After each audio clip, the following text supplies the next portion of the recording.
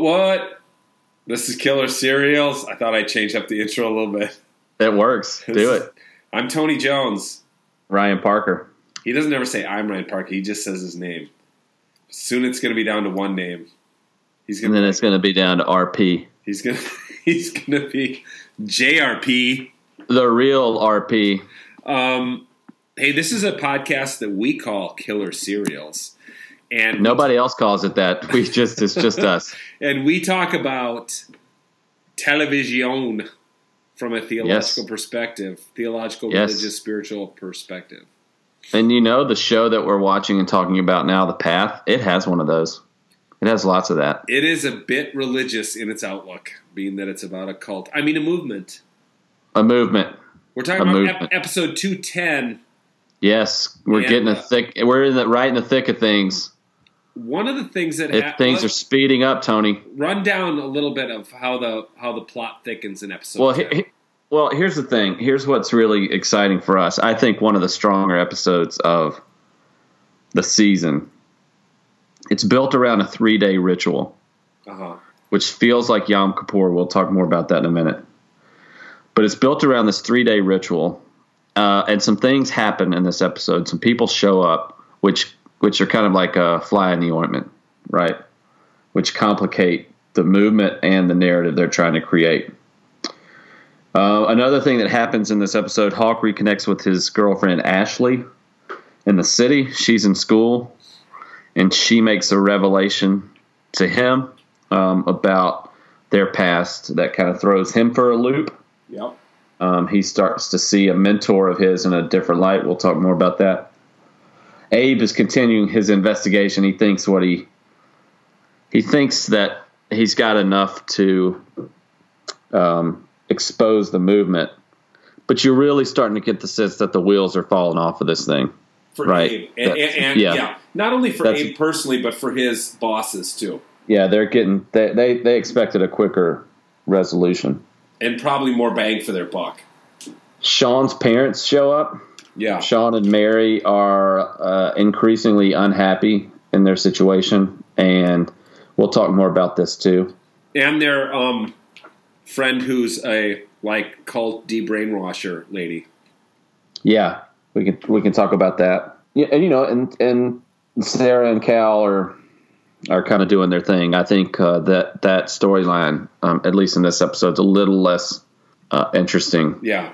For our discussion. So these are some big things. So let's talk about this ritual. What I like about, and we watched, and this is kind of maybe worth noting, we watched the final 4 episodes for the first time of the second season with the writers of the show. Yeah. Which was a neat experience to hear them comment on how they came to certain things. And one of the things that I've really liked about the show the most are the moments when we see the community at work in religious ritual. Yeah. We haven't seen that a lot.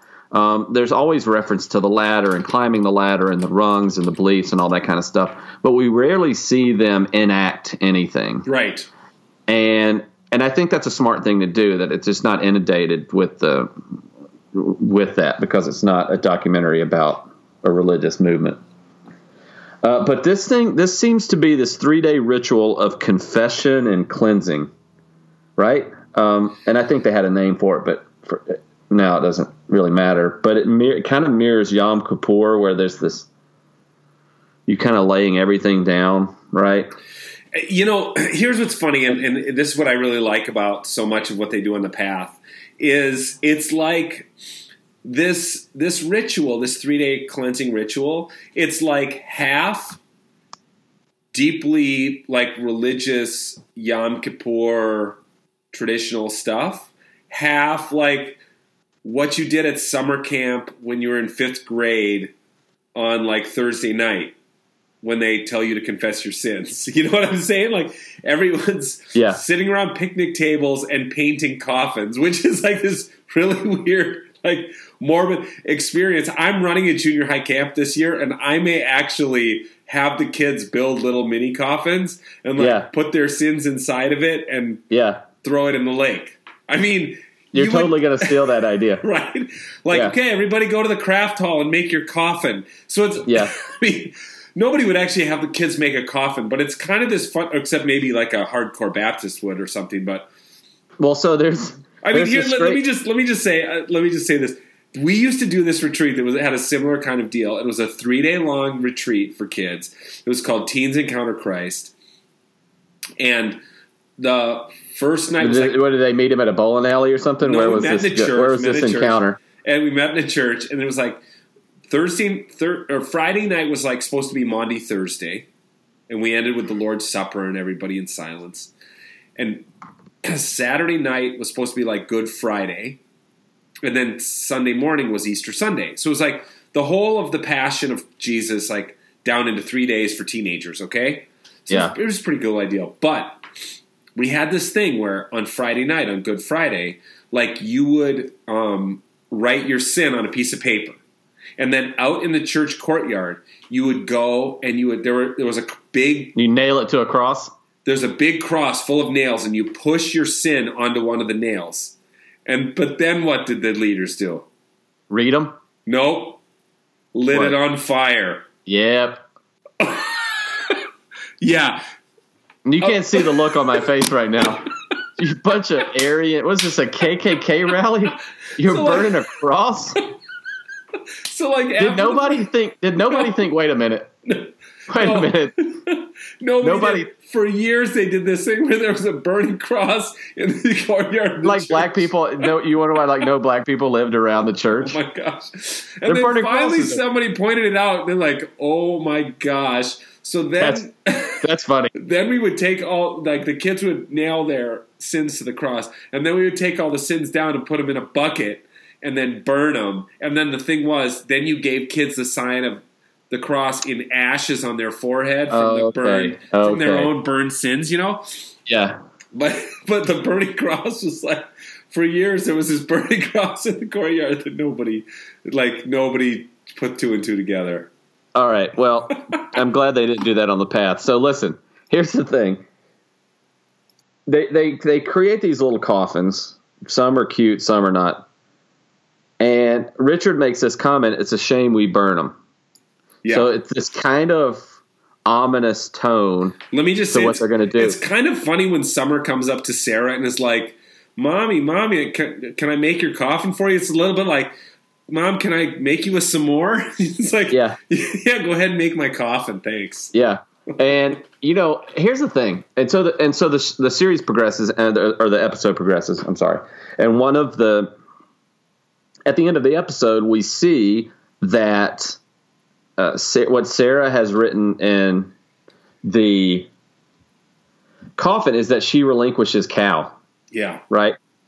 So, but flash forward to the end of the episode. Everybody, they meet by the lake. Yeah. And they throw their coffins into the lake. Yeah. Right? Yeah. And then they walk away. And I'm sitting here thinking, no. Are you crazy? Walk away. Who's walking away? Your darkest secret is in that. And somebody's going to get them. And sure enough, like 3 guys get them and they toss them onto a fire. Well, except for Richard, right? He grabs Sarah's and read what's inside. Right. So if you're going to do that, be damn sure it gets onto the fire pit unopened. Yeah.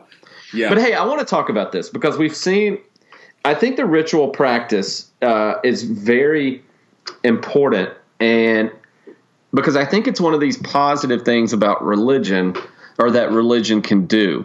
We're seeing ways that it can be exploited, whether it's Sarah blackmailing former members of the movement or Richard reading something that he shouldn't be reading. But what do you make of this shared communal practice of confession and accountability and atonement? We don't really do that as a people anywhere else in society, and God knows we need to. Only in religion do we do it. So talk to me. I mean, do you see, do you feel that that's important? Do you feel that that's healthy? Do you feel like, or not? Like, what do you make? You wonder as society moves further away from the commitment to going to, a worship service, because in almost every communion liturgy in Protestantism and Catholicism, there's some sort of communal confession of sin before, kind of cleansing yourself and making yourself right before you take communion. And then it's really big, like during Holy Week and on Maundy Thursday and Good Friday. And Catholics are all supposed to go to confession and make, sometime during that week. Now, I think actually most Catholics now don't do individual confession like in a confessional booth with a priest, but do it at like a service of reconciliation on Good Friday at their parish. So there is something, isn't it funny too when you think about, to put it in a broader context, about asking for forgiveness and kind of atoning for your sins and what you've done wrong, that like how much grief Barack Obama made anytime he would like kind of try to conciliate for something that had happened in America's past. Yeah. He's on a forgiveness tour. He's like on an asking for apology tour. I mean, he's going on. We have nothing to apologize for. Yeah.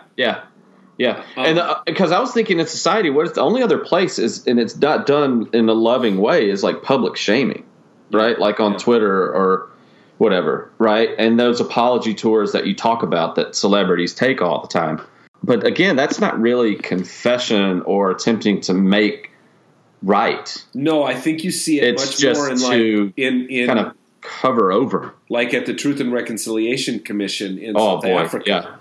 Yeah. I mean, talk about a powerful walking in front of the whole country, national, groups of individuals and groups of people basically fessing up to what they've done wrong and trying to make amends for it. Well, it's I don't know. It was just an interesting addition in the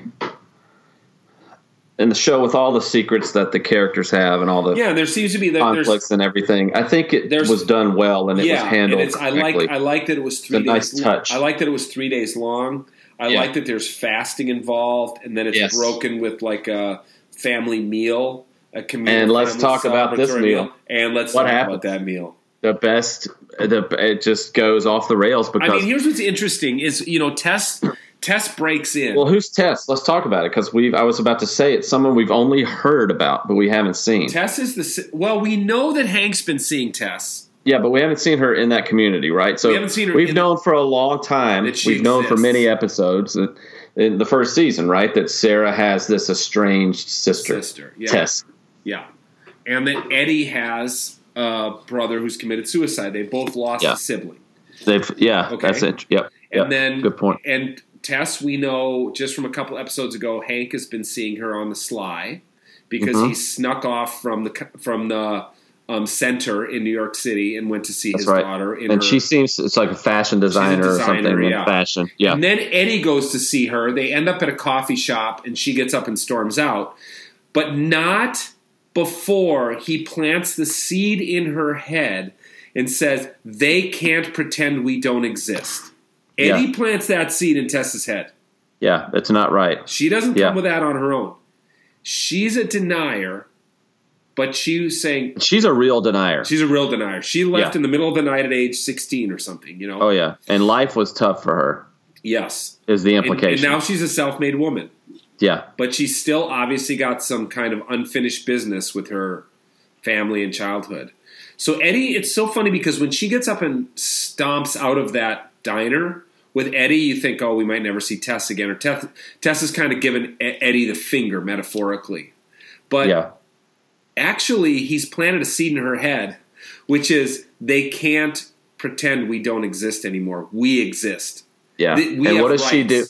What happens when that seed takes root? What's she do? Man, she storms into their, breaking of the fast, celebratory, big family meal. There's some setup. And everybody's there. Everyone's there. There's some setup. There's all this food, and it's going to be a good time. And Cal's there, and she blows in that front door. Now, when you say we haven't seen her before, for sure, here's what we know: Summer's never seen her before. Hawk's never seen her before. Yeah, these people might not even. They probably know their auntie exists. They couldn't pick her out of a lineup, but they've never met her before. Yeah. They might not know her name.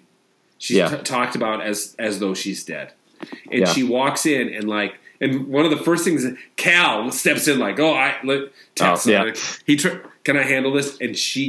And I thought, I wondered what, I wish I would have asked the writer of this episode what this line meant when she says, "Oh, are you a part of this family now?"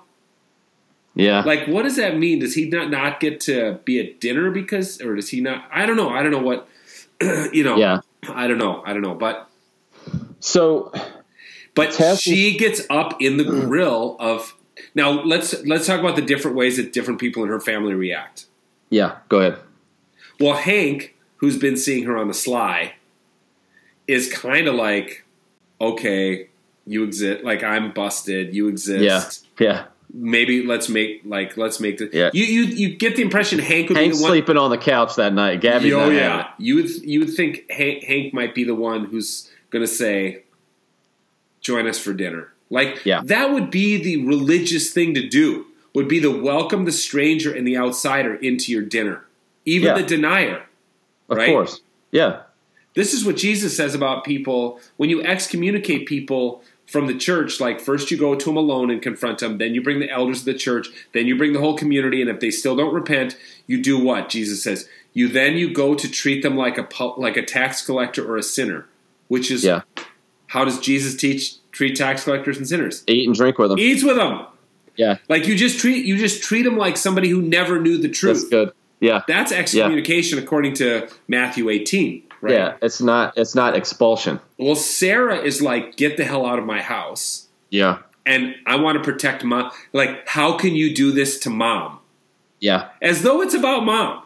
As if Mom didn't do anything to her in the first place. Right. Whereas there's absolutely no, except for maybe with Hank, nobody has any compassion for how this whole thing affected Tess. Yeah. And here's the thing. Sarah can't look at her. Right. Doesn't look because at her. She exposes.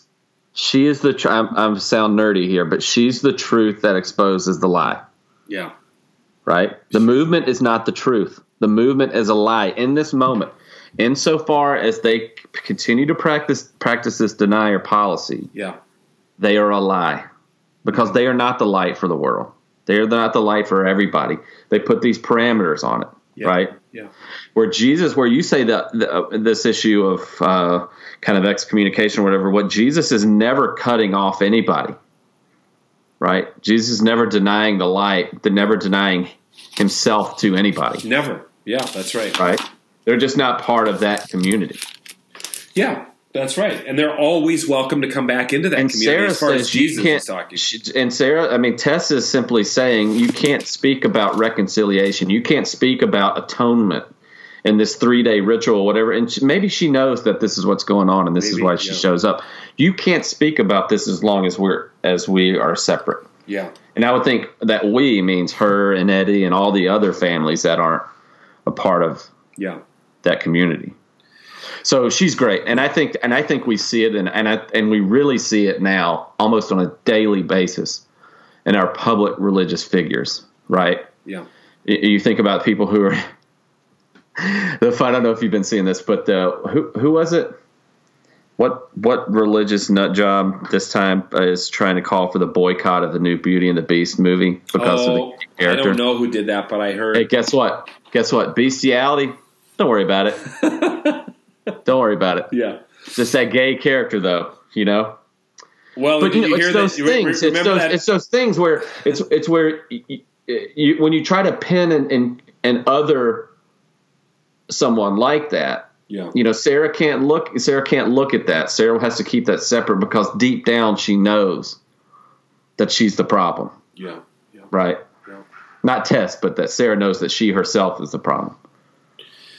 Yeah, it's true, and we see this come up also with another event in this episode. Sean's parents show up, right? Sean and Mary aren't happy; they're not thrilled. No, they're both a little worried about who's the baby, or who does the baby belong to. As we talked about a couple episodes ago, when Sean calls his parents. Home. Yep. But what'd you like in that? Once that sliver of doubt is in his mind, he's not going back to the movement. Gone, baby, gone. Right? Like a Yep. tiny little wedge has been driven in between Sean and the movement. And Yep. that's once there's a crack, or I'm mixing metaphors here, but once there's a crack in that ice, man, it's not free. It's not coming back together. And once his parents show up with their quote unquote friend, Yeah. who we know as a cult specialist, like her expertise is kind of rescuing people from the cult, it's done. Yeah. Right. Yeah. And so they start in this episode. We'll see this progress over the next couple episodes. But here they sit down and have a coffee or something, right? And they first talk about this idea of maybe leaving. Yeah. And they meet individually with Sean and their with friend, Mary. right? The cult specialist is a little more Aggressive. She's a little more secretive, right? No, she's like, tell me about your situation, right? Oh, she's yeah. a bit more. Yeah. She's trying to figure out what's actually going on. Yeah. Yeah. So that you see that too with the kind of brokenness of the community and anything that kind of asks you, how do you hold that tension with the lines from Jesus about you'll hate your mother or your brother or your father for my sake? Like that familial division. I think. Does this make you think about that? I mean, I guess a little bit. How have you thought about that in here's what I would say. I'm sure that Christian cult leaders have used those verses repeatedly to drive a wedge between people, young people and their families. I'm quite sure. So on the theological side, though, if we're talking about TV and theology, how have you handled that theologically in your? I personally don't feel any compunction to make Jesus' statements all kind of come into line with one another and be consistent. You know what I'm saying? I think Jesus spoke very hyperbolically. Sometimes for sure. I think he spoke metaphorically sometimes. Nobody's plucking their eyeball out, are they? I think gospel writers embellished. I think particularly the Gospel of John is heavily theologized and editorialized. So yeah. I take it for what it is. I think the interesting thing is so listen to Uncle Tony, everybody. The Bible is just a bunch of hyperbolic nonsense. When a passage like that falls in your lap in the lectionary for you to preach on, that's when I find it fascinating. I don't find it fascinating as like I'm going to sit down and write a Bible study on family values and how Jesus did or did not conform to American family values, family system structures. Yeah, a good one. Another strong just episode. Heating up in season 2 of. We're in the home stretch, the final 3. Yeah. Coming up around the corner. This was episode 210 of The Path. And now streaming on Hulu. Watch it, people. You've been listening to Killer Serials. Thanks a lot. We'll see you next week.